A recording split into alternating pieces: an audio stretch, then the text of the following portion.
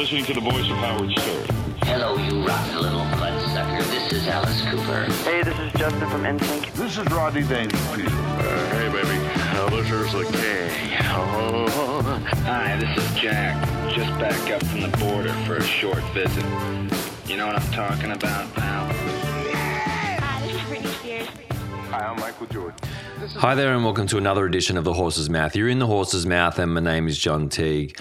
Well, today I had the good fortune of speaking with none other than Richie Bennett. Now, I've known Richie for, I don't even know how long, but it feels like a really long time. He's one of those people that I've just known through being in the water, always having a yak to whenever I see him, and I knew that Richie's had a really interesting life. Now, Richie is a psychologist, and he was the first psychologist to work on the world tour in the early 2000s. And before that, they had never had a psychologist on the tour, and they took, and so then Richie was voted onto the tour as the tour psychologist, and worked for 3 years on tour, going around the world with that. And I knew that was happening at the time, and I just thought that's just an amazing thing. He was able to marry two worlds of passion together. It's pretty awesome. And he's since written a few books. One of those books is called The Surfer's Mind, and the other book is called 100 Dawns. They're available online if you Google those. He's also worked for the AIS, the Australian Institute of Sport, and he's been to several Olympic Games. He's worked for the Olympics, the Paralympics, the Commonwealth Games, and the AFL. So, yeah, he is definitely specialises in sports psychology and is at the top of his game. So we're lucky to have him in Jan Juc, and his services are available if anybody is looking. Just look up Richie Bennett in Juc Psychology. I'm sure you'll find him online. So thanks so much, Richie, for coming over. Super stoked to have had you on and in the horse's mouth. Now, Richie brought his dog over, so there's a little bit of a kerfuffle at the start. We had a little bit of a rough go. We thought the dogs were just going to play outside and do their thing, and as dogs are dogs, they just wanted to be in with the human owners. So there's a little bit of carry on at the start, but I I've chopped out a bit of it. So if there's any bit at the start that doesn't make sense, it's because we're navigating dogs.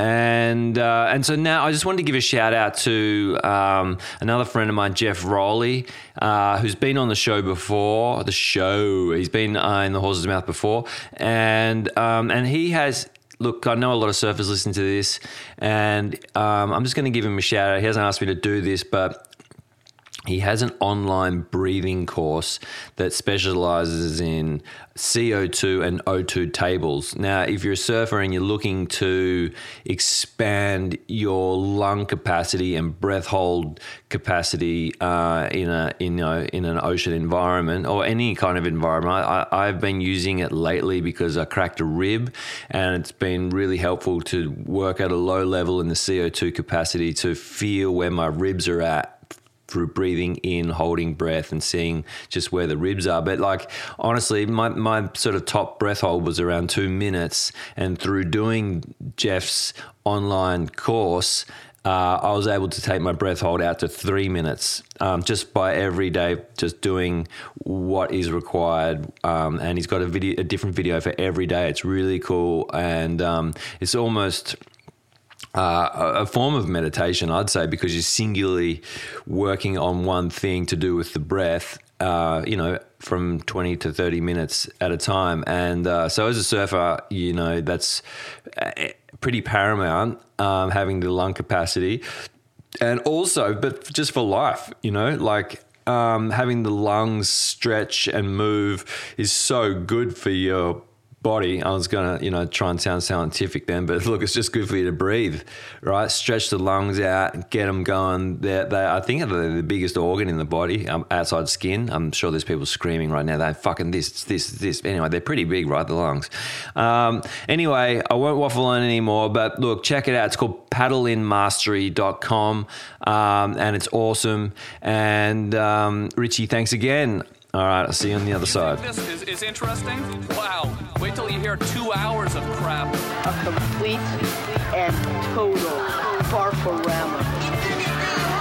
Hi, this is David Bowie. Pretty things have gone to hell. Hello, heavenly. For me, technology is kind of like anything, from the wheel or the first, chisel or hammer. It's has a opportunity to just profoundly affect and improve even the human experience or productivity or whatever it might be. However, it's all about how you use it, So, I love technology as something that is available to me in my lifetime at this point in time. I remember when I bought my first house, I was down the coast, it was absolutely pumping. And if I didn't have a bank app on my phone, I would have had to drive back and physically go to the bank and transfer 6 figures to pay for this house. Whereas I could come in when I was going to come in anyway to have a drink and a bit of a snack and transfer 6 figures and paddle straight back out. So I love technology. And of course, with my work in sport and performance psychology and mentoring and other things I do globally, even when I was on the surf tour in 2000 and the net just started and Skype was available, it was great because you can't be at every beach, you can't be at every mountain with the winter sport athletes, you can't be in every city with the people that you're working with. However, you can be connected directly. And so I love technology, and I also know the value of understanding how to use it well in terms of your self-care and your potential and literally your day-to-day cycle of good sleep and, just maintaining the fundamentals of being a happy, healthy human, which is, a lot of actual in-person relations and experiences like that and connections with nature. And so when it's in balance, I think like anything, it's great. Do you struggle to keep it in balance? No, I never really have actually. Yeah, no, it's just it's just something that, because I guess so much of my day is just out in nature, and it just kind of always has been. As we were sharing earlier, grew up with the beach being a really big part of our life because of the good fortune of having a beach house an hour down the road. Mum and Dad, particularly Dad, loved camping, so there's lots of camping trips that we did our whole life, our whole life growing up, and still do. So nature and playing around with nature and animals, and we always had Labradors, and we just had that experience. Even when we got a video player, the first video player with that 30-kilometre long cable remote and things like this, I just wasn't as into it. I enjoy watching movies, but I wasn't kind of glued to the telly kind of stuff. And so when the technology came in, I remember the first mobile phones. I was working down the coast in Portland at the community mental health service. It was my first job out of uni, and the mobile phone was literally, they called it the brick because it was like a brick. It was big, it was cumbersome. We had little pages at that time when you're on call, and then you just had, a time frame that you had to get to a phone to respond to the page, or if an emergency call happened. So the mobile kind of made a convenience there because the pager would still go off because that had better reception, but the phone was only like seconds or a minute away, rather than having to, sometimes go somewhere to get to a phone when you're remote and rural to respond. Yeah. So you could see the value of the technology, but it was quite cumbersome then. And back then, all the notes were, paper and pencil for client notes and things like that. There weren't computer databases and all that. And, I've maintained that all my professional notes as a psychologist are all written. Yeah. Unless, of course, I'm asked to do a report, and then I'll type and print or PDF that. But basically, that's, I just kind of see what technology's there and how it's going to augment my life rather than overtake it, So little simple things, like these aren't strategies I came up with, it's just how it's unfolded for me. My phone's never in my bedroom. I don't think it's ever been there. It's always gets charged in the kitchen. It's the last, I turn it off. I have periods of time where I just consciously, I don't turn it on before 10 a.m. and it's off at kind of 6. So these are rules, or you just go with the feel of the day? It's just how it's unfolded. Yeah. But like a work week, because I know I'm going to be busy during kind of, standard work hours, and I do a bit of after hours stuff too. So quite often, like my morning's kind of my sanctuary. So, quite often my phone won't even get turned on till 10:30 because of the things that I like to do, my morning routines. I meditate or go for a swim or surf, or obviously take a dog for a run or swim or something like that. So I don't really need any technology, and I find it's a really nice, peaceful way to start your day because you don't have that stimuli, you don't have that input.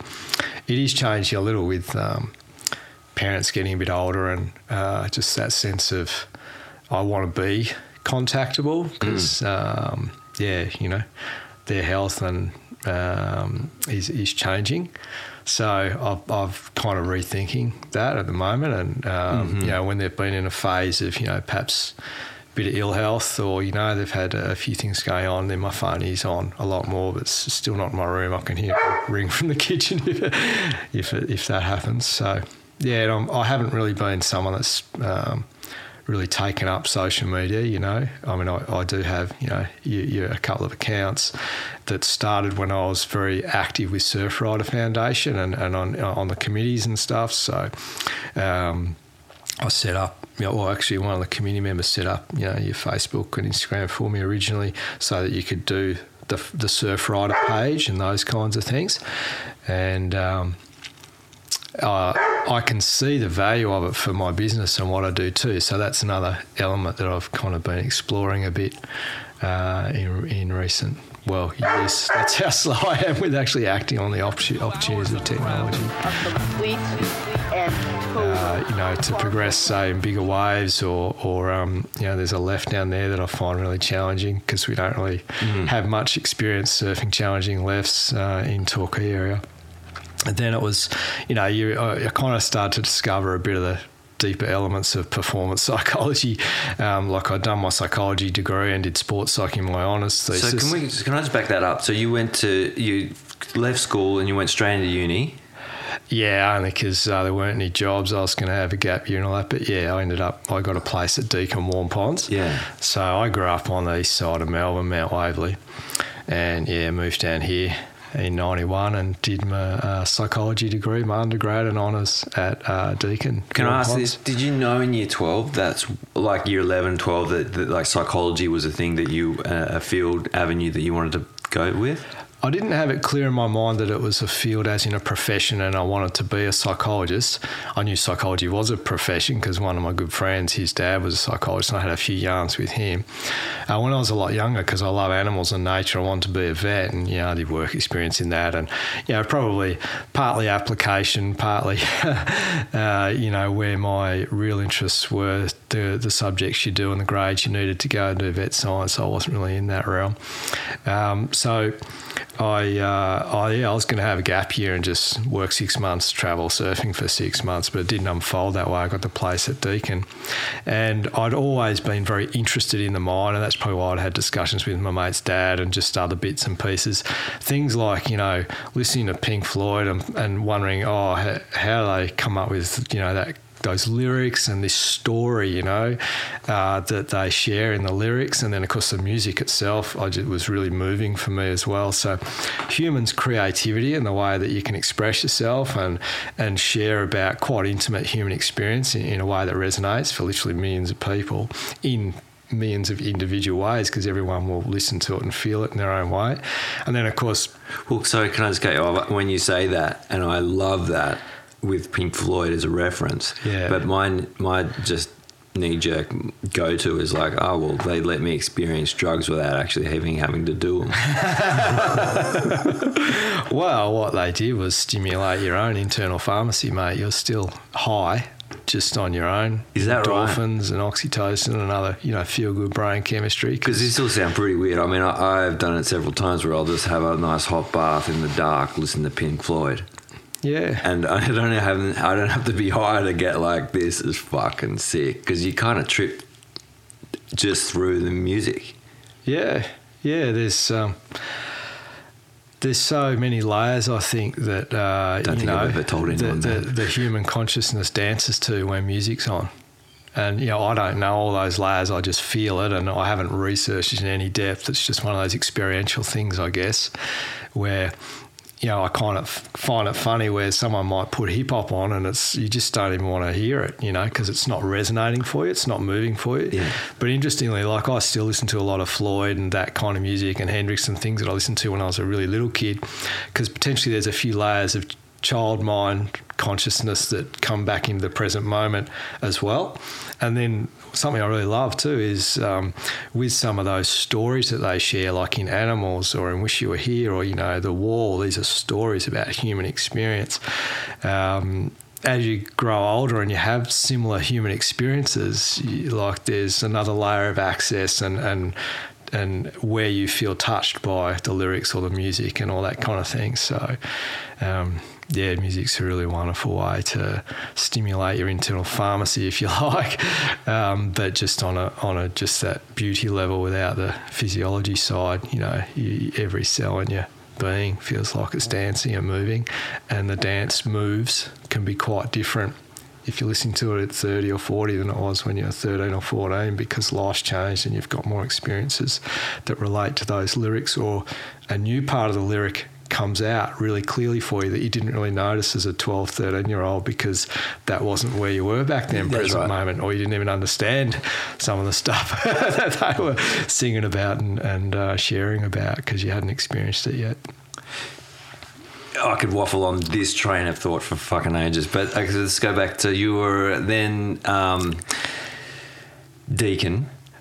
Yeah, and one of the ways I found psychology was this genuine interest. In fact, I wanted to do psychology in Year 12, but it was back then Group 2 HSC, so I didn't end up taking it up. But I had an interest in the mind and the heart and the human consciousness and all that kind of stuff, and mainly through two areas. One was the music, which we just shared about, and the other was, of course, surfing, this amazing experience of connecting with nature and where that takes you internally as well as around the oceans and, conversations and just where it takes you. And, my bedroom wall was just covered in all the big wave spreads and things like that, because I was always just blown away by how can these surfers just ride waves that are literally moving mountains and they could die, and one or two had, and I always wondered, that's pretty amazing that people consciously, voluntarily face their mortality, So I always had this interest in the mind about those kind of things. And for me, surfing was always a way to work to my edge as well, just in a really playful way. I wasn't conscious in my teens about all this, but I do remember, you've kind of got your peer group. We used to call them horry sets at Gunnery. They just come in and close out the whole beach. It'd be like a 4-foot day, but then a 5 or 6 footer would close the whole bank out. And I'd try and catch them just for the drop because I know I'm not going to make it. And you kind of, I don't know about you, but I always wanted to be known as a charger. Oh, I didn't really think about that much until I moved to Torquay, because there was a really, established hierarchy here, and there are genuine charges here. Yeah. You didn't really see that on the beaches on the peninsula kind of stuff. It was just play with friends. You can take the biggest one, or you want to pull in and just get that vision. You're going to get obliterated, but you want to get that inside the tube vision. So you just pull in the closeouts and stuff. So I just really enjoyed those experiences. And so when I went to Deakin, I got allocated a mentor for the first 3 months. And he was like, I was just Deakin Arts. I did pretty rank in Year 12. So I got Deakin Arts in Warm Ponds back then. Anyway, and this guy was asking me, what are your interests and all that? And we were talking about psychology and things like that. And it was quite funny because I remember he was just saying, what is it about psychology? The surfing. And he was thinking, this guy's not going to turn up. He's living in Torquay and all that. So I remember he said to me, well, Rich, if you're trying to decide between these couple of streams, psychology is compulsory for first-year nurses, and there's about 300 girls register this year for first year nursing, so they'll put me down for psychology, So I actually did attend quite a few lectures and actually really enjoyed it. It was really good. There was a group of lecturers, I think, they were all pretty young and pretty frothing on psychology and how to share experience, experiential learning of psychology with activities and all sorts of things. So it really kind of touched me, and I thought, this is something I'm really into. So, and then when it came to third year, they were letting us know, well, if you're interested in a career in psychology, this is actually how it works. You've got to do a fourth year and then 2 years, either master's, PhD, or practice out in the field under supervision. But there was this real line in the sand to get into your fourth year, the honours or the postgraduate diploma, in terms of marks, like HDs, basically, high distinction. So, sorry to cut off, but isn't there a chance that, like I've heard this, that even if you do the fourth year, there's a chance that you might not, you could fail that and still have spent 4 years trying to get to this point and then not be allowed to go on. Is that right? Oh, I think with, any degree, you got to pass it to progress to the next level. Yeah, so I'm sure that applied to psychology and your pathways in psychology. So I remember when third year came, the contact hours were going to go up as well. So I thought I'll do that over 2 years because I'm having fun surfing. I like the low contact hours. And so I did really well in third year, and I got a place at Warm Ponds, Deakin Warm Ponds, for my honours. And that's when I did sport, because I thought I don't vision myself as the classic, studio or clinic kind of setting, psychologists working in mental health and all that. I just never even had a touch point of mental health to that point in my life anyway, so I didn't know much about it. I was more interested, as I said, in performers, musicians and surfers, big wave riders and all that kind of stuff. And so I did a sports psychology topic in my honours, but then when I finished there, unless you had PhD or lots of years of experience, we're talking mid-90s, there just wasn't many options to do placements or get a job in sport or performance, because you really either need to be fully registered or get into a master's PhD program, and I didn't want to study anymore. So I got a job, just a colleague of mine, or he's a lecturer at Deakin, he said, well, just, do the 2 year supervision and you get your registration, then the world's your oyster, then go where you want to go. It was great advice at the time. So I applied for that job at Portland, and that was one of those programs where you work full time, you do 100 hours of supervision, like an hour a week, 50 weeks a year, and then you get your general registration, then off you go in whatever field you want to do. So Portland was epic in so many spheres. When I actually moved there, I had a really heavy physical injury too, and I actually had barely surfed for about 9 months. In fact, I didn't surf for about 9 months. I barely surfed for a year. Was that what happened? Oh, I really damaged. Well, it's the simple description is I had very significant and inflamed lateral epicondylitis, which is tennis elbow basically. Oh, fuck, yeah. But it happened through a few events. Like I was working as a cook in a kitchen, so very manual and lifting and using my hands and wrists a lot. And then I had the misfortune of just an accident. I fell and really badly sprained my wrist. And then I had my thesis to type. It all kind of converged at once.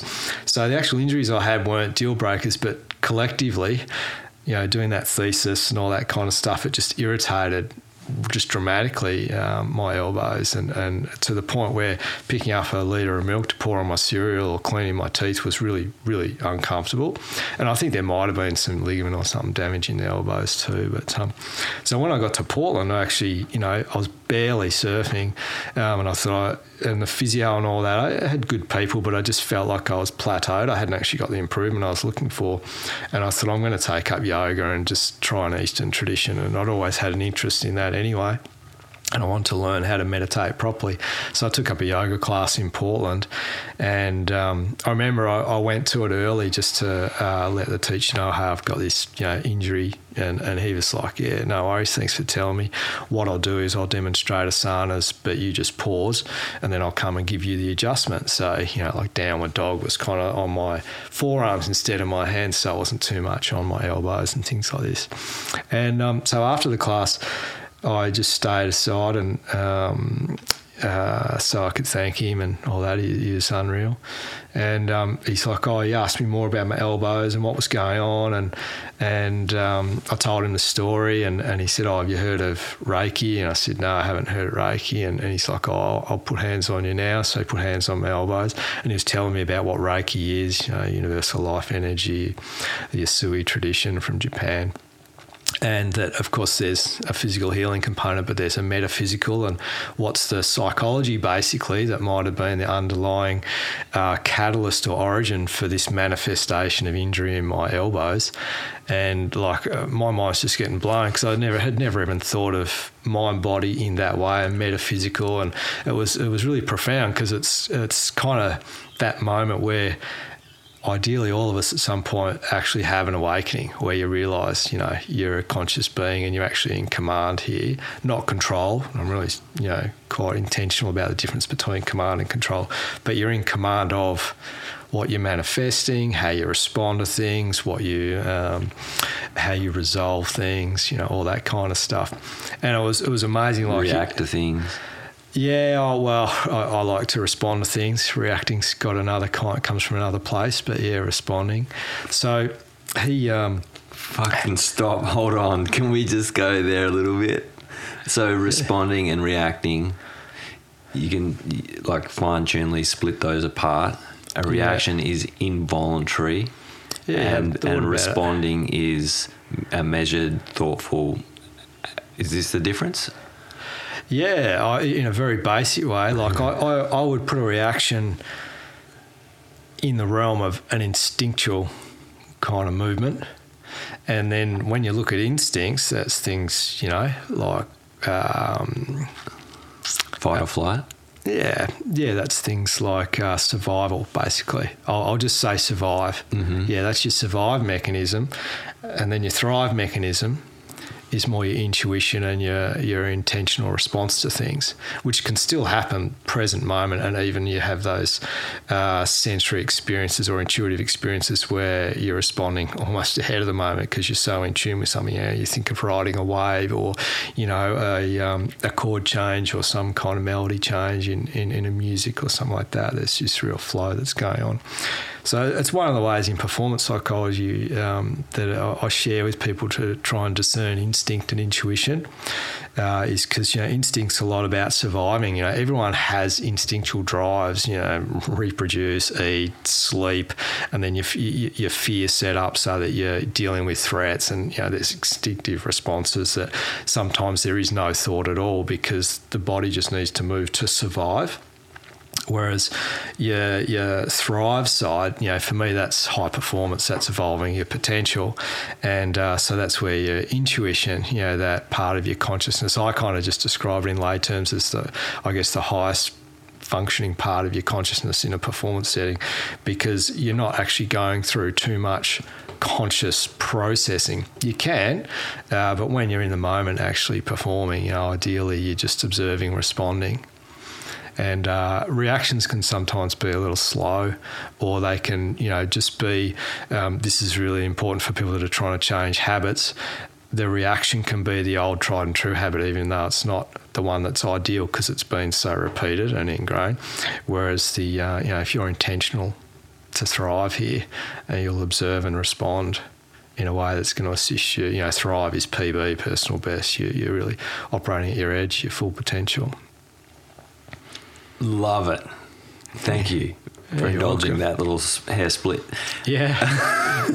We can do command and control at some point too if you want. But so that experience with, his name's Ramon Francis, by the way, my yoga teacher and dear friend, very dear close friend. So Ramon said to me, why don't you come back to my house and me and Catherine, his wife, will give you a Reiki. And I just met this guy, who is this guy? He's done this beautiful way of keeping me safe in his yoga class, and then he's just, wanting to know more about my injury and how he can help, basically, and opening my mind to Reiki and consciousness and just the things he was sharing about. And he'd been through all this himself, and it's kind of, how it helped him change, and so he was just sharing the learning. So him and his wife gave me a couple of Reikis. I got introduced to the Reiki Centre in Warrnambool, Life Resource Reiki Centre down there, just a bit past Logan's Beach, where the whale platform is. Learnt Reiki, share Reiki. I've been, the understandings of it is what is still part of how I practice psychology, as well as do my own self-study and healing and that kind of thing. So there were so many layers of how I was touched and changed in Portland. The surfing was amazing, and I felt like I was on just a whole new surfing frontier that I'd never been to. And there were waves that challenged me in ways I hadn't been challenged before. And then there was realising how much I want it in terms of bigger waves and the challenges, because there wasn't people around. There wasn't a peer group like I'd developed here in Torquay during my uni days. And then I had this, in terms of my professional development, I had just the most amazing psychologist as a supervisor. This Carol Holbert, who was a lecturer or professor at Melbourne Uni and a real specialist in personality disorders and mental health and all that, and just a really wonderful human who just really knew how to nurture young psychologists, basically. She was just awesome. So the professional side was being nurtured beautifully in that space, as well as the colleagues I had in that team there. They were all 10 plus year experienced psychiatric nurses, and it was right in this phase where in Victoria, or maybe Australia, but in Victoria they were transforming the mental health services from psych nurses in the community to psychologists, social workers, OTs. It was kind of that shift to multidisciplinary allied health model of mental health services in the community, and the psych nurses were more being aligned back to inpatient and that kind of stuff, I think. But I was blessed because there was 4 in that team. There was one guy from Ireland who'd worked in some of the heaviest forensic psychiatric, jails over there. He'd work with people that are really at the extreme end of human experience and risk and all that kind of stuff. And so I learned, by experience, the fundamentals of how to work with people with serious mental illness and issues like that, and challenges like that, as well as high-risk behaviour, harming self, harming others.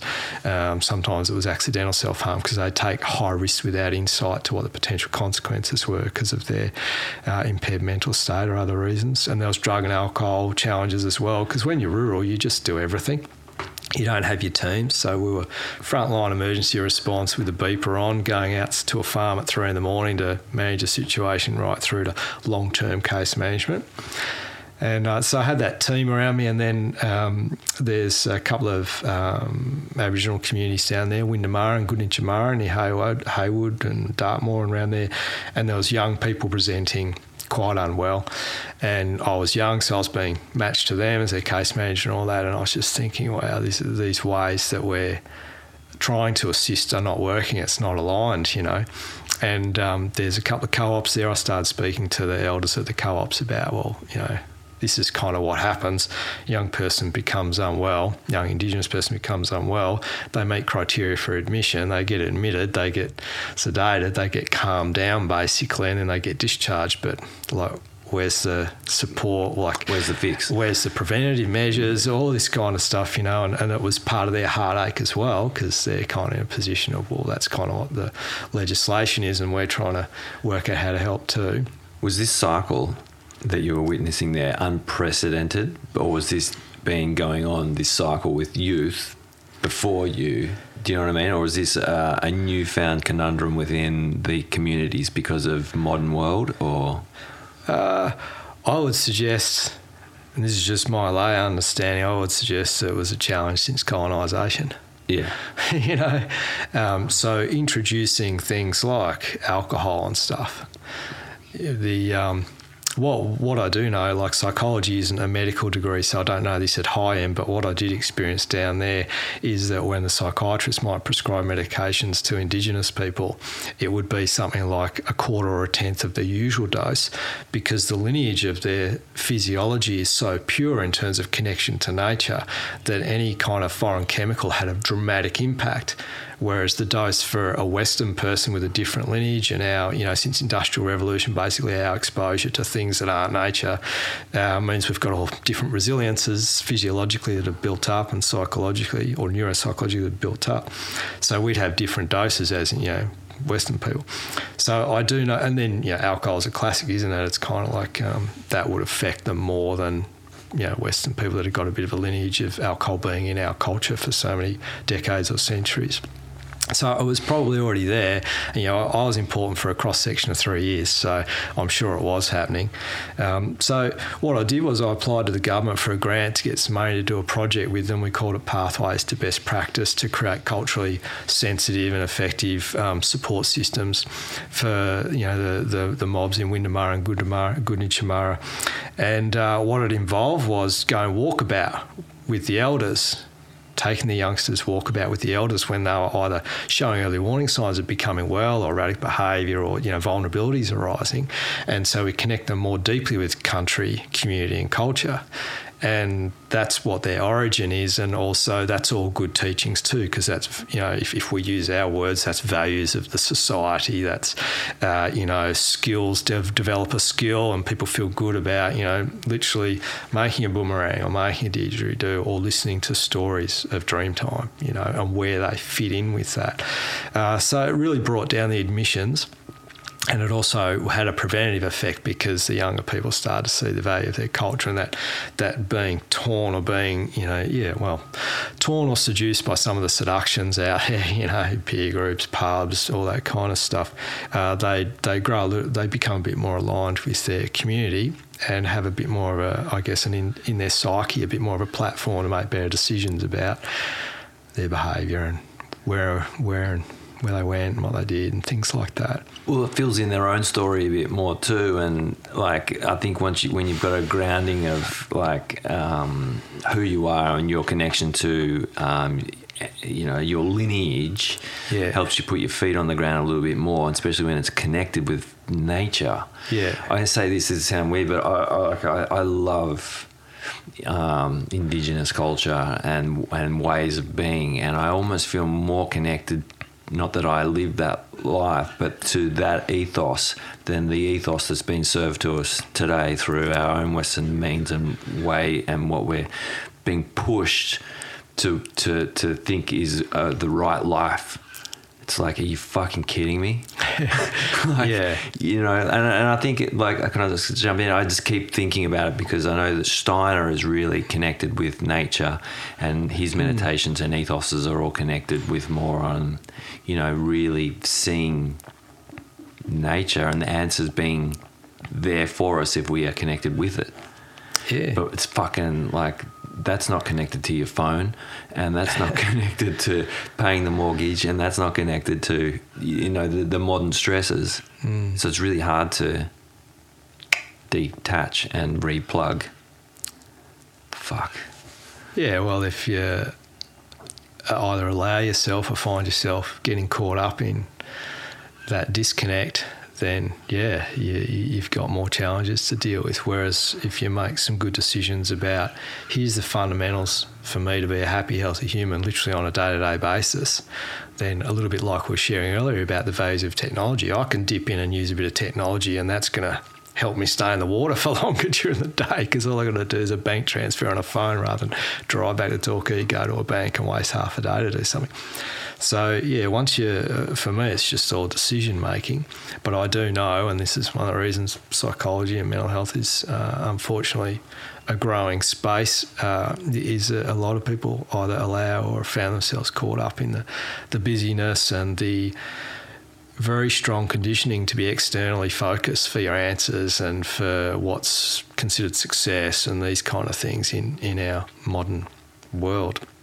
So it's quite interesting in Portland because I had such a movement towards, you know, Eastern teachings, you know, Australian, you know, First Nations people teachings and that way of life and those understandings about the human psyche.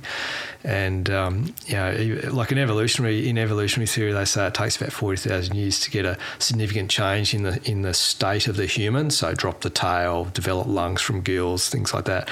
And I know neuroplasticity probably moves a little bit quicker than that, but, you know, it takes time for a human to evolve, and we're purpose-built and have profound capacity to adapt to a changing environment. You know, it's part of our why we're probably the apex species on the planet, right? But there's still potentially what's been going on in the last even just 20 to 30 years.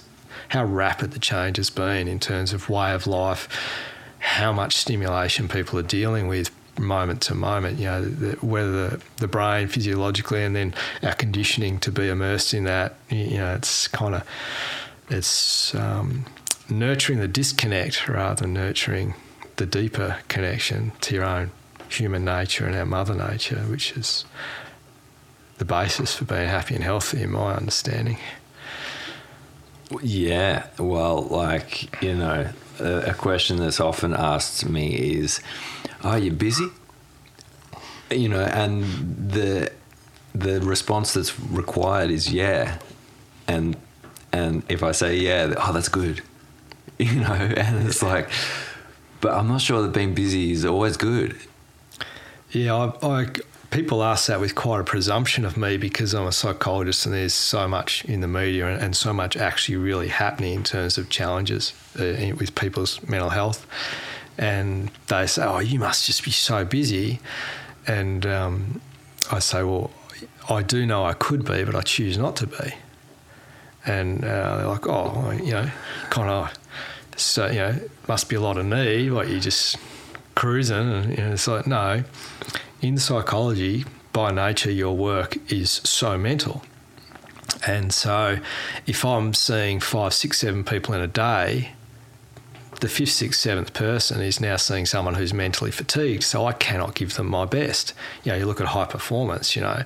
So if you ask someone to do a 100-metre sprint but ask them firstly to do 10,000 metres, what's the quality of their 100-metre sprint, you know?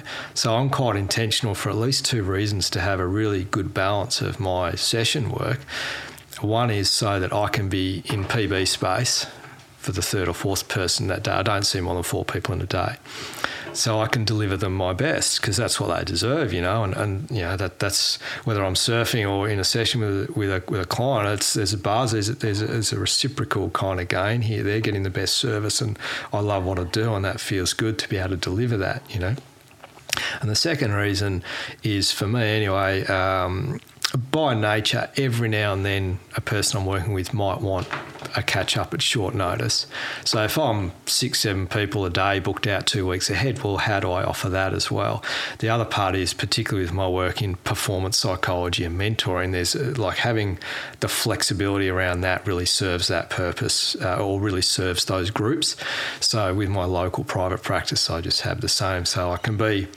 you know, people can quite often book in within 24 hours with me, and that's still not pushing me to 5, 6, 7 sessions in a day. It's keeping me within a realm of balance. And then, you know, the walk your talk I think is pretty important. So if I'm working with people and they're at the edge in terms of their coping ability and point of overwhelm because of the busyness of life, and that's so out of balance, and I'm there too, you know, I wouldn't want to go see someone with a disturbed mind to fix my disturbed mind. You know, I'd want to go see someone that's balanced and calm and clear and has, you know, a really good role modelling, and that's going to help me and my disturbed mind now come back into a point of peace and clarity so I can make good decisions and be my own self-psychologist so I can go forward with a balanced day, a balanced life. And we all do have those phases where things are just busier. But again, a little bit like, you know, any athlete that's getting ready for, like, say, Olympics or a major event, they'll taper. So they'll do their adapting. You know, they'll really get the physiology, psychology, skill set, equipment. They'll be having loads, high workloads. But then when they know it's time, you know, 10, 14, 20 days out of the major event, they'll start to taper so that they've got everything energy-wise, physically, consciously, of ready and available rather than in some way fatigued or not quite ready or available. So, you know, we can do that in daily life. You don't need to be an elite athlete. If you're a young person at school, you can taper a little when you know you've got your exams coming up. If you're bringing a newborn into your life, well, you can taper a little so that it's not just a card down tools today and I'm at the hospital tomorrow. Now I've got a newborn and I've got 1 week to enjoy this kind of thing. Yeah, and I actually even taper before holidays. I spend the first week of my holiday exhausted and, you know, instead, you know, I'm going on a boat trip in the Maldives. I want to be surfing. The moment I get there, I want to feel fresh and make the most of this. So I actually taper before holidays, so I make the most of my holidays. Love it. Yeah. Love it. Yeah. I love this idea of tapering, and like I noticed it recently. I had a forced taper. I injured myself, and I'd been training heaps, and I was surfing heaps, and I was getting a bit tightly wound, and then I injured myself. And as soon as I did it, I was like, of course. Like, if I think about my frame of mind going into that maneuver, that caused the injury. I was not doing it with love, let's say that. Yeah. It was out of aggression. Yeah. And I was supposed to be at a meeting as well, and I bounced the meeting to go for a surf, and it was just all, and I was like, my headspace is wrong. So I had a forced, well, I'm still not surfing, so it's nearly been 6 weeks. Yeah, okay. But I'm back training. And there's just a couple of moves that I've got to protect myself in and I don't do. So anyway, I've noticed my energy in training is bang on because I had a good part of 4 weeks off. Yeah. And we had to do some cardio work recently, and I couldn't believe how much I had, like more than when I was before. Yeah. Because the body, I'm guessing, was rested. Mm. Yeah, well, the being was rested. The body's part of it, of course, but the being, because there was, the mind will use more energy and use energy more quickly than the body ever can. Classic example, panic. You go from 0 to panic, and the experience of that straight after that is pretty significant fatigue. There's a huge amount of adrenaline. There's a very big burst of mental energy that's used in that experience.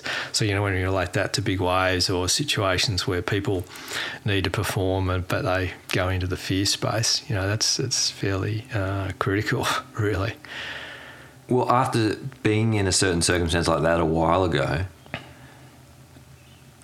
I was in a zone in the surf where I was fearful, but enjoyed it.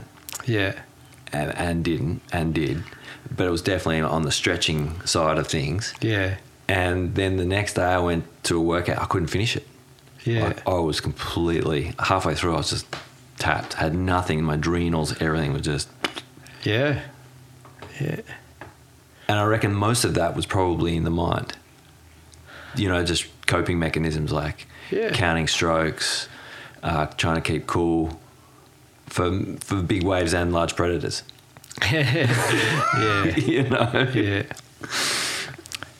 Yeah, I always think of the whole being because, like, psyche, the origin of that word psyche is mind, body, spirit, and, potentially an understanding that your body has its own consciousness and intelligence, and you can actually see that unfold in performance when, it's like anything. No different to physically seeing the biomechanics unfold. If you study the biomechanics of movement more deeply, you see it all unfold and the forces through the levers and all that. You can see the intellect of the body unfolding when you look at that a little more deeply. So, the whole mind, body, spirit is, that psyche or psychology. And it uses a lot of energy, and people often feel quite significant fatigue after a big event like you just described, and a lot of it is a mental fatigue. Such a high too, like getting through it, and then the high afterwards. Yeah, I was like, yeah. But then, like, as you say this, the whole thing, I just related it back to myself, but like. A year, I suppose, I haven't had a drink now for a long time. And a year after I stopped, I got type 1 diabetes at 34. And the more that you talk now and the more I think about it, and I've been thinking about this shit for a really long time, but you talk about the mind, body, soul, whatever. Is that the three that you were compressing? Mind, body, spirit. It's mind, body, spirit. Yeah. And that's a real breakdown of something happening with the pancreas, and I definitely think that there's something in the 10 years pre-leading that with the way I was probably operating and thinking. It didn't just happen out of the fucking blue. Yeah. I always I don't trip myself out about it anymore, but it's just like, okay, well, had I been more in tune with myself through that period, would that still have happened? Yeah. Or was that always going to happen? I don't think so. Yeah. I'm not asking for an answer, but it's funny. It's really good of you to share something like that, because that's a really hard life experience, I reckon. Something's shifted in your body, and with the benefit of more knowledge and hindsight, we can look back and like that. That's I reckon that's mentally a pretty challenging thing. I've found that myself too. You're kind of like, what's the reason I manifested this pain or this adversity? Because sometimes it doesn't impact the body. It's an adversity as in the nature of a friendship or relationship's changed or something like that, you know, and you just kind of like, you know, that's also part of your conscious being and then the collective consciousness and things moving in that way. And yeah, what is it about me and how I've been thinking, behaving, you know, because you go to that metaphysical understanding, it's like, well, it's all just either totally random, and then, you know, there's a sense of fear and vulnerability about that, or actually I'm a conscious being that can create and allow things and manifest. So what's the reason I've manifested this adversity, you know? And I've found that, the challenge of it, like, you know, is you feel responsible. What if I change this? What if I do it that way? You can feel a bit goofy, or, you know, I've done something to myself that's just put me in an uncomfortable space now. But whatever's happened has happened, and the realisation that, well, okay, I'm in this present moment with this experience. Well, now it's about, well, what can I do moving forward so that, you know, the next present moment's a little nicer, a little easier, and then what might spin off from this, you know, whether it's a little bit like Ramon, my first yoga teacher, he had his physical challenges and learnt and healed, and so he was now sharing that. And, you know, I mean, that's one of the things I love about psychology. The more I learn and understand the mind, the more I've got to share to assist other people's learning and understanding, so that maybe they don't make the same mistakes as me or other people, or the same mistakes that they keep repeating themselves because they haven't had the awakening yet. It's a trip, man. Yeah, it's life. Well, no, totally. And like, I feel lucky that, like, I can explore it, you know, like been on a bit of a creative jaunt for a while, and because I not through design, but I'm not married and I don't have kids. It's allowed me a bit more luxury to be a bit more self-indulgent as to, like, okay, well, what is making me tick? What makes me feel good? What doesn't make me feel good? When do I feel grounded? You know, what actions? And, yeah, it's been, especially the last, 10 years is definitely like from 16 through to 33, I didn't give a fuck. Yeah. But I really did give a fuck, but I tricked myself that I didn't. Maybe, like, I love surfing. I still had pretty good relationships in my life. Yeah. But there was a whole aspect of, like, my behaviour didn't reflect that so much. Yeah. The last 10, and especially, like, lately, I'm really aware of what things are taking me away from, like, allowing me to keep living a creative process. Yeah. And, you know, there is a lot of things that if I was to say yes to or commit to, which are things that I really would love, that offer support, like owning a house. Yeah. But is that going to hamstring me? Because some months my wage would allow for it and other months it wouldn't. And so am I doing it for the safety of a house, going to forego the dream of making it in a creative sense? Yeah. Does that make a bit of sense? Yeah. Every life experience, you know, there's opportunity, like, they raise questions. So, like, listening to you then, one of the questions is, well, what actually is my relationship to money and the capitalist reality that we live in Australia? Because that's where the mortgage and the house and that kind of part of that is there. But what I really love with what you shared in the beginning there is just your intention and devotion to creativity. As for me, we are creative beings, and you know, if you're a musician or a dancer or a painter or something, that's kind of outwardly the creative person, but every human on the planet is creative, and in fact, we're all co-creative because you don't do anything alone either. That's right. Yeah, you know, we're co-creative with nature the moment we pop out, because the first thing we do is have a breath, and now we're co-creating with nature our life, because if we don't breathe, that stops. So co-creation is part of our whole being and whole lifespan existence. And so when we get a little out of balance, we tend to be less creative, more narrow, more repetitive. And if one of those patterns isn't great, we're repeating patterns that aren't great. There's no rocket science to this, mate. Right? But when you kind of sit back and go, you know, these patterns are leading to adversity, or I just don't feel like I'm operating at full potential, or there's more, then we actually take stock and we start to look at our life and what's happened, where we've come from, where we are today. We start to maybe vision where we want to go. And that part demands, but demand not as in you have to. Isn't it beautiful that creativity and our amazing gifts of being creative is what's going to open up to where we want to go and how that unfolds,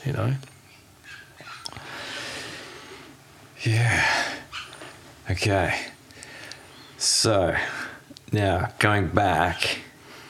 Now we still haven't left Portland. That's what I was going to say. Fuck. Part of my being hasn't it? It's such a beautiful place, and yeah, and just going back to there, you were talking about that adventure that you had there, and just like going down a track, seeing what's here, and I had a similar experience.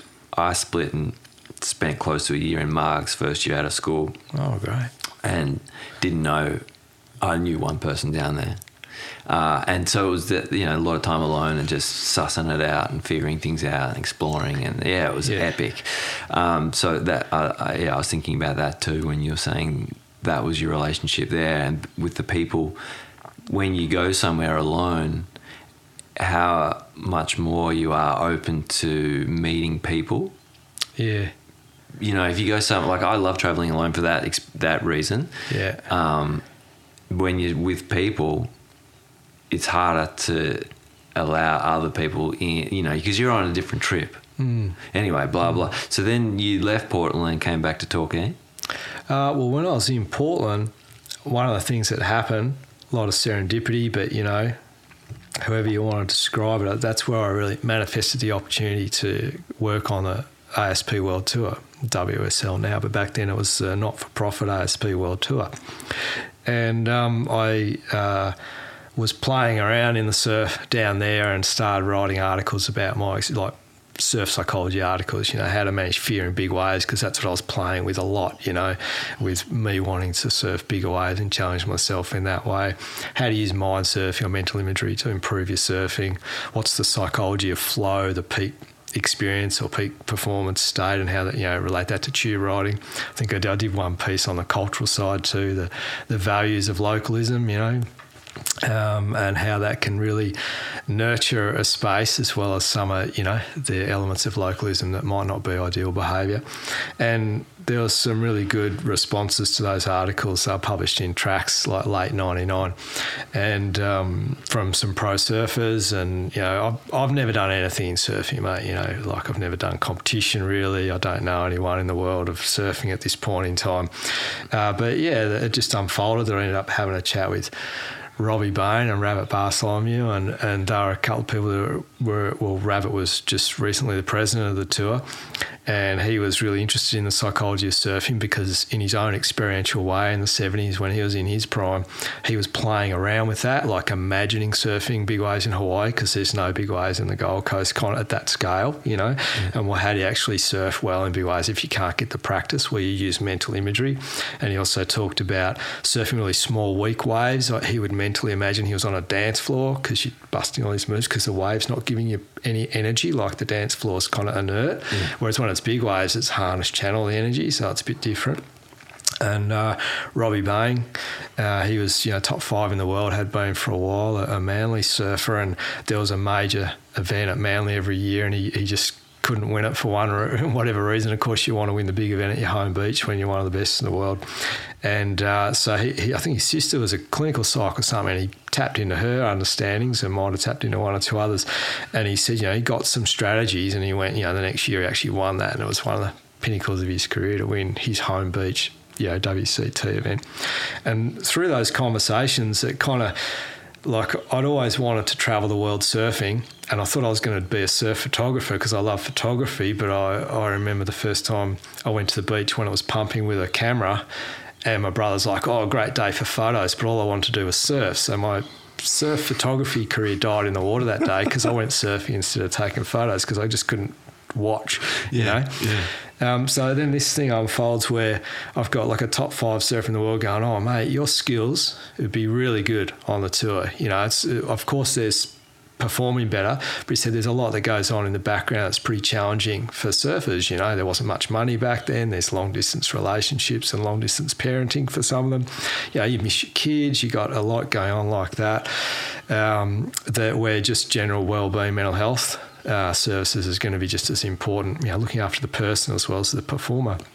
And then Rabbit's like, put a proposal to the tour, and it's not for profit, mate. The Surfers have 55% of the vote. If they're interested in having a psychology service on tour, we'll let you know. So I did that. And there was another guy, Bushy Mitchell, who was part of that kind of process. He caught up with him after I put the proposal in. He said, the Surfers were unanimous. They thought, what a great idea, have a psychologist on tour with those skills.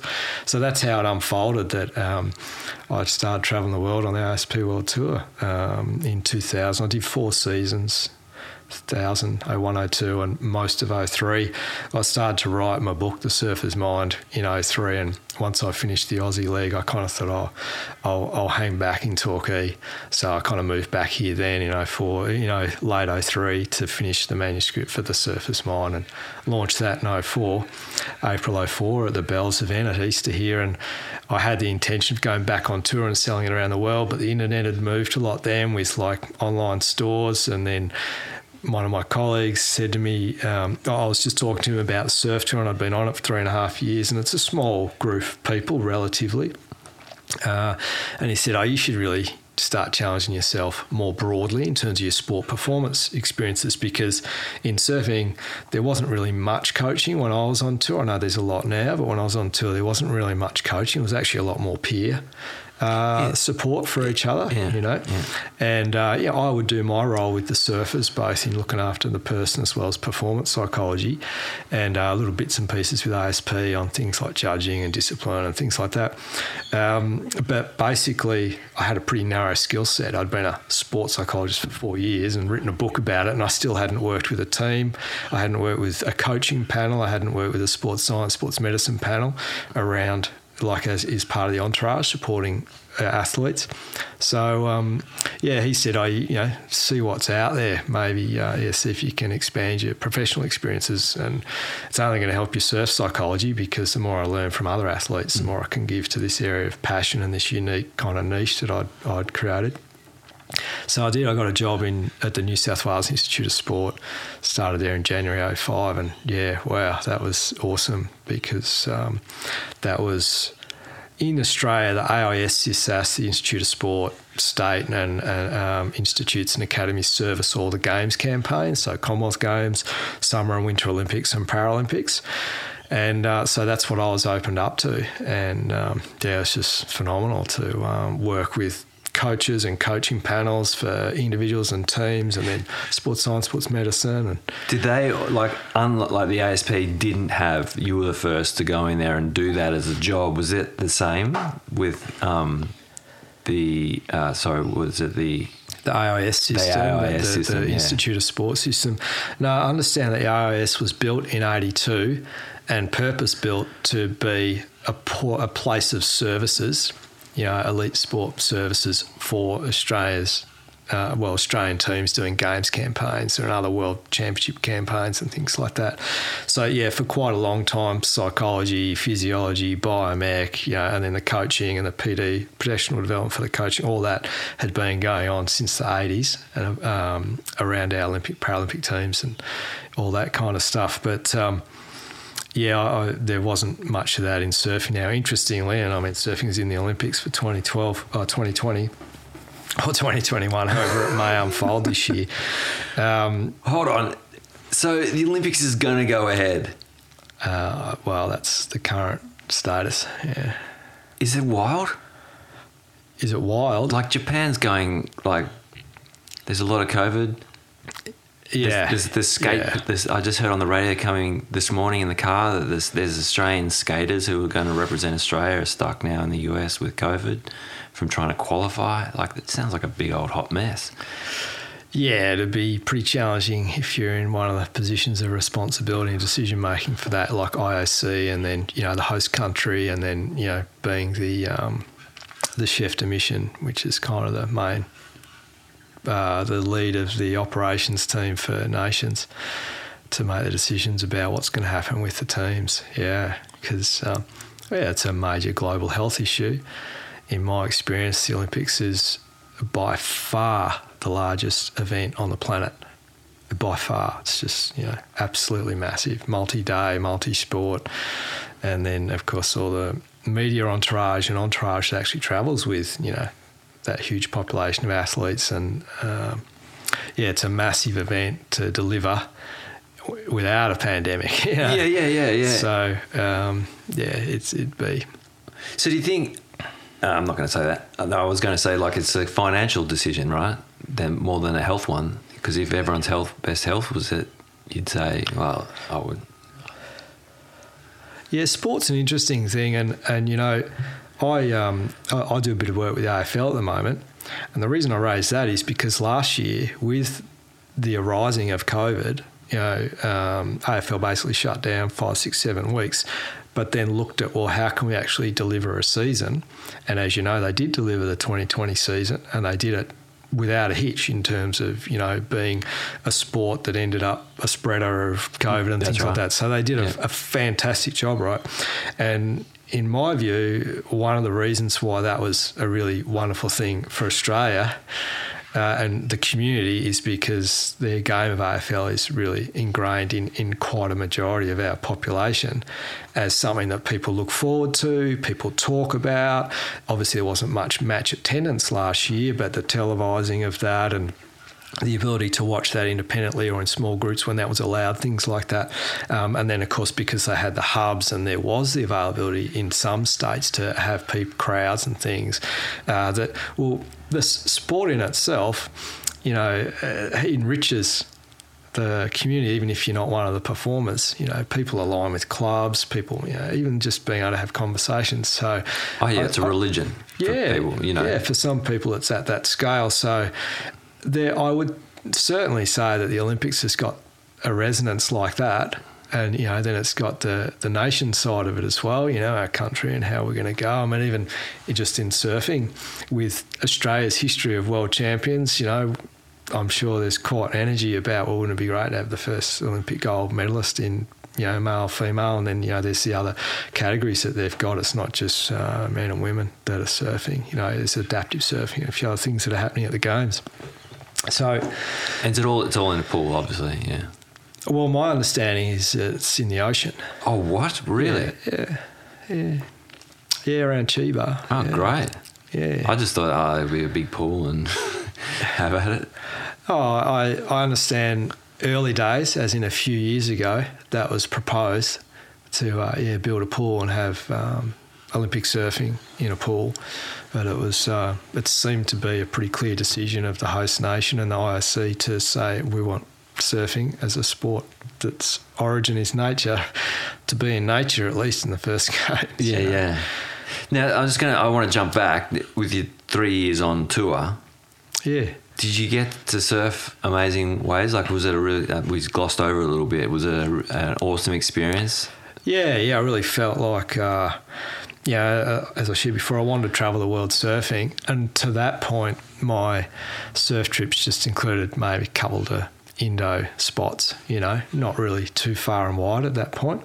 So, to travel the world for 3.5 years and, you know, do Africa and South America and North America and the whole Europe and a few of the Pacific Islands and then Hawaii, which had always been my dream, you know, that's like the Mount Everest for surfers. And surfing Waimea Bay, that was always the biggest kind of spreads on my bedroom wall, you know, surfers, sometimes empty waves, but sometimes surfers just on huge waves. So to fulfill those goals were awesome, you know, to actually surf Waimea on solid days and to feel like I was, achieving childhood dream was just on a personal level. That whole experience was amazing. And then to, like anything, you know, you're surrounded by the world's best at something, in this case surfing.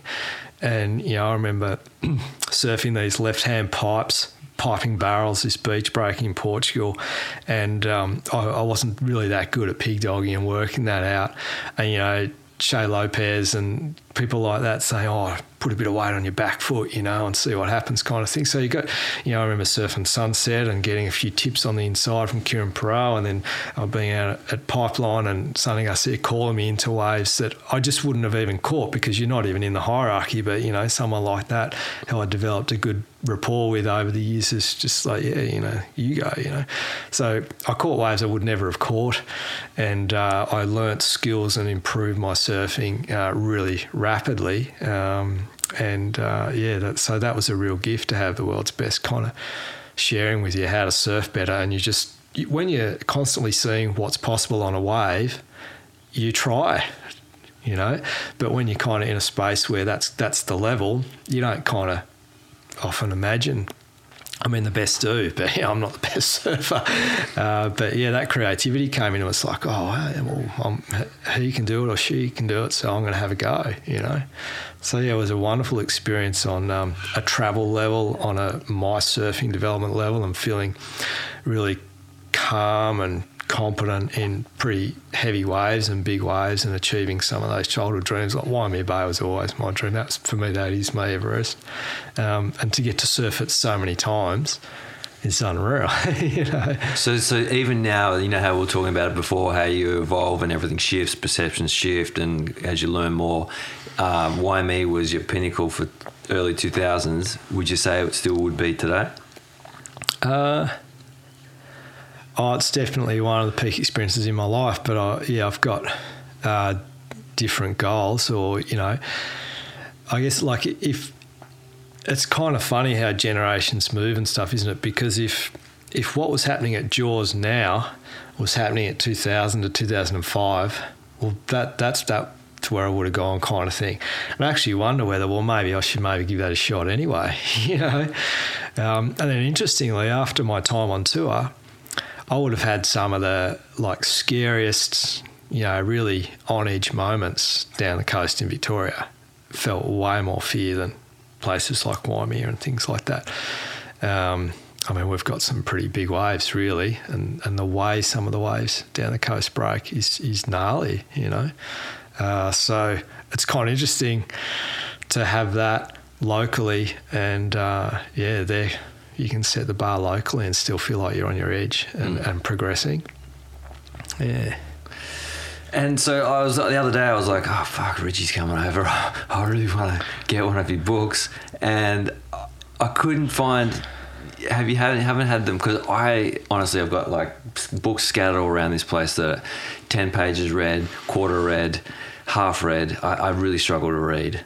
I have good intention, but audibly I am an animal. I can just absorb if I'm listening, and I couldn't find any on Audible. Is there none? The Surfer's Mind I haven't made into an audio book, but watch this space. I think so. That's my intention. Okay, good. Yeah. Good. So you published how many books now? 2 now. So I published The Surfer's Mind in 2004, and I'm almost out in terms of hard copies, which is another reason to go to audio. Plus, that's going to be a lot easier to move around the world these days. And my second book was not really intentional. It just unfolded. It's called 100 Dawns, and it's basically 100 sentiments, poetic sentiments that unfolded during a fundraiser I did for Beyond Blue, a local mental health service, where I set the challenge to go down to Bells or close by and meditate for 100 dawns in a row from summer through to winter. So you experience every kind of weather experience that can come up. And I'd go to the Bells or one of the beaches close by a good hour before first light, because I like to do the meditation in the dark. And then that very first light, the first enlightening of the dawn, it's usually when I would have been finished for meditation or something like that. And whatever sentiment arose, I'd pen it down. Sometimes it hadn't arisen in written form, so because the other part of the practice was to physically be in the water for the sunrise. And it was a little bit like Lab to Life, or, you do your personal development activities, but you really don't know how good they are and how effective they are until you test them. So I would meditate, which is a great practice to nurture your mind and your mental health. But then really, how does what unfolded in my meditation help me during my surf? So some sentiment might come through like patience or kindness in the meditation. And then I paddle out at bells, 4 to 5 foot, dawn, sunrise, the pre-work crew are out there, and it's a little bit mad and ratty, Yeah. So how do I stay in that space of embodying patience for waves and just, catching whatever share might be my share relative to how many people are out there and how many waves there are, or kindness, and I'm seeing unkindness when people are burning, snaking, dropping in, doing things like that. So that's kind of the lab to life where, well, okay, that's the second part of this. I can do my inner work, but, the primary intention or purpose of that is so that I can exist and thrive in the world around. I nurture my world within so I can exist and thrive in the world around. And so that's why the second part was being in the water for every sunrise and just dealing with whatever surf conditions and or crowd conditions or both that were presented.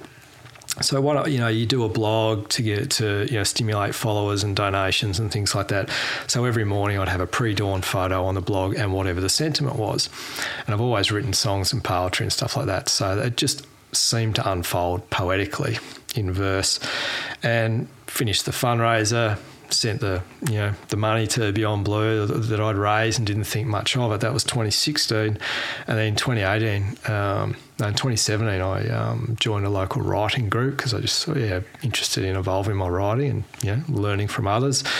And one of the people there, at the first day I went, introduce yourself. One of the people said, "Oh, you're the guy that did those poems in the paper," because the local Surf Coast Times published every fortnight a bit of an update on me to stimulate donations and stuff. And I said, yeah. And they said, show us that. And so I opened my notebook and showed them the photos and the sentiments. They're like, that's a book. You should publish that. So I thought, well, yeah, why not? So I did. And it was really, it unfolded a really beautiful thing to do because not only was it a way to share ongoingly, like not just a fundraiser, but ongoingly in book form, these beautiful 100 Dawns. You know how the sky changes here from February to June every morning. It's quite different, the colours, the shapes, the dryness, the wetness, everything else in between. And then, of course, the surf conditions change. So pretty much every photo shows the waves in some way as well as the beach and the sky. And then you have this sentiment, which is, quite moving and or quite insightful so that it can assist you in your own inner self-study. But the other thing that unfolded was that, the reason I'm here and love the beach and the nature so much, a big part of that was my Auntie Margaret, my mum's sister, she was the one that built the beach house at Rosebud near Gunnemannon on the peninsula. And of course Mum and Dad took us to the beach, but to actually have the experience to live down there 6-8 weeks over summer and all that was because of Auntie Margaret. So it became something that I devoted to her too. She'd passed at the time.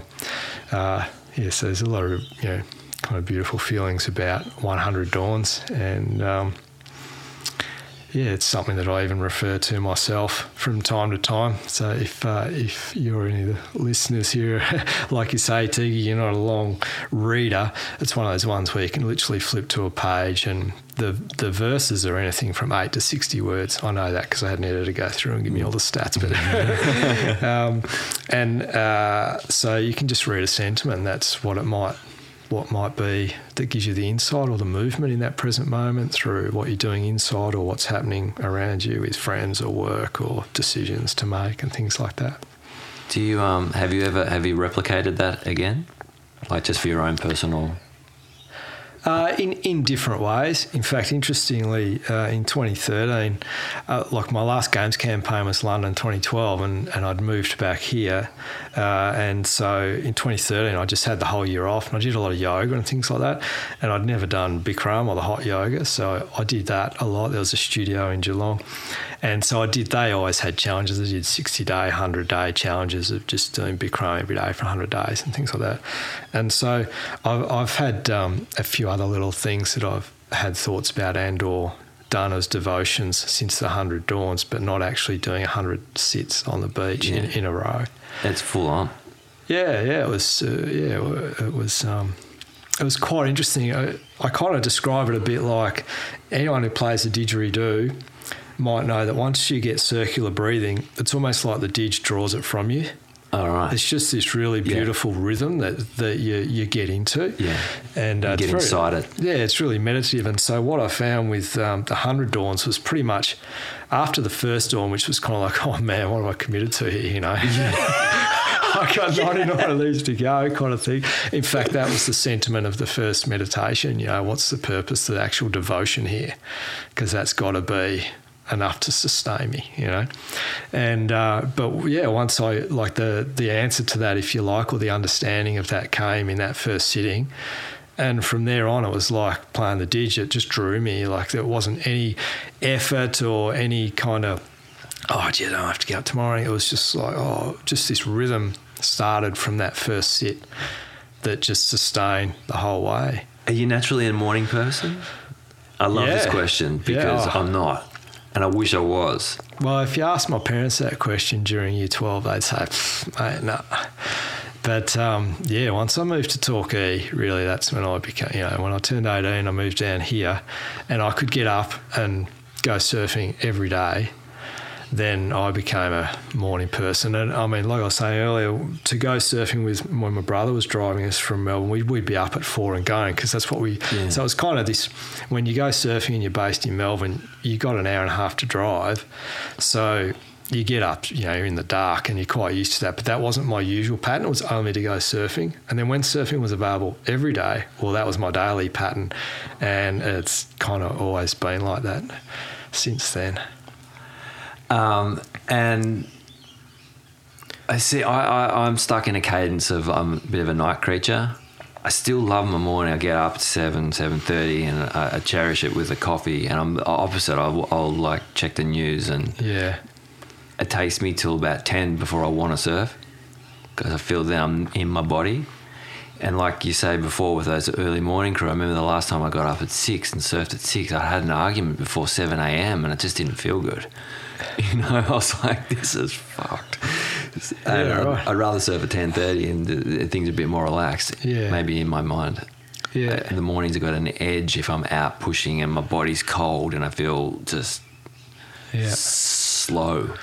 I don't know. But I admire the fact that you can do that. Like there's some part of me that just wishes that I could pony up. And yeah, I mean, this might sound odd from someone who's so passionate about surfing and basically built my life around it, but it's pretty rare that I surf at dawn around here.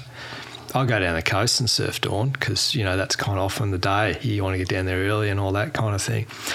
But I just find the busyness and the way that how fast and how significant the local population's grown, that it's busy, it's frantic, it's not as enjoyable as uncrowded waves. A good wave's an uncrowded wave in my view, and your own, you know, your relationship with surfing shifts as you evolve too, or as you age, or however you want to describe it. But you know, my experiences of contentment and all that are, you know, they arise and they remain present from all sorts of experiences in the ocean, not just getting a good barrel or doing good turns. And of course they are part of it. I'm sure they always will be. But yeah, I swim and surf a lot with my dog. I do lots of stuff. I kind of like that peaceful experience with the ocean. And I don't, you know, I'm never really flustered with how intense or dramatic the ocean is in terms of the challenge of the waves. But crowds aren't something that I enjoy. And I tend to make good choices about when and where I surf with that. Yeah, me too. I found myself driving away a lot lately just for peace of mind. It's just like, you know, I'll come back when it's onshore or... Yeah. I take a less quality wave with less people, you know, just so you can get your feel more and not have to hassle. Because like you were saying before, that predicament of like, you know, I like to, you know, go through ebbs and flows of meditation and having a good filled up internal life, and other times where I can't be fucked and I'm like, you know, they're going the other way. But you go from being in a good space to... I feel like if I take that to the water, and if it's cruisy and there's people and we're on rotation, it's fun. I'm great at that. But as soon as it gets out of whack and people aren't acting their best and I'm not acting my best, you don't come home in a it's hard to snap out of that. Yeah, you need to have a good perspective going in, you know. So, because of course sometimes I surf and it is crowded, but you just take a good perspective into that, and that kind of that big picture view assists greatly your moment-to-moment thinking and responding, you know. Whereas if you're kind of at the top at Winky or Bells looking, it's just a bit crowded, you know, I'll go out, see what I can catch, then you've already got this perspective that set up thoughts in the moment about what's fair, what's just, where am I fair, I haven't had a wave for it. Like all these kind of cognitions are going through your mind. Whereas if you kind of look at the identical setup, the identical crowd, identical situation with, there's a few there. Like what I quite often do is look at, well, which waves are the unridden waves? And that now defines a strategy, which is my positioning, so that I can catch the unridden waves. People aren't even really going for this one or that one, you know. And it's amazing how much it'll change from the previous perspective. So you actually catch a few waves, and then you can sometimes get in rhythms where you end up on a bomb because you've had a wave that people aren't really riding, and it means that you're paddling out in an odd spot and a wide one or something like that comes. So, yeah. And then you go into some of the teachings that you may have learned over time in your meditation or other places where, you know, you actually start to see the true value of these Eastern teachings like non-attachment. You know, that actually manifests profoundly in the present moment in a surfing experience. When I paddle out with no attachment to the outcome, i.e. my share of the waves, what I think's good or bad or just or not in terms of behaviour of others, well, I'm actually quite psychologically free, and that manifests in my whole being quite free in that space. So that's where I like to share some of those understandings in the performance space with athletes or people in corporate or first responders or the other groups that I work with in terms of performance psychology. And some of these Eastern teachings that have been around for centuries still apply in a very tangible manner in 2021 elite sport or elite corporation, you know, business, capitalist realm, or, you know, other spaces that you might want to, that people are performing in. Well, lucky what you said before,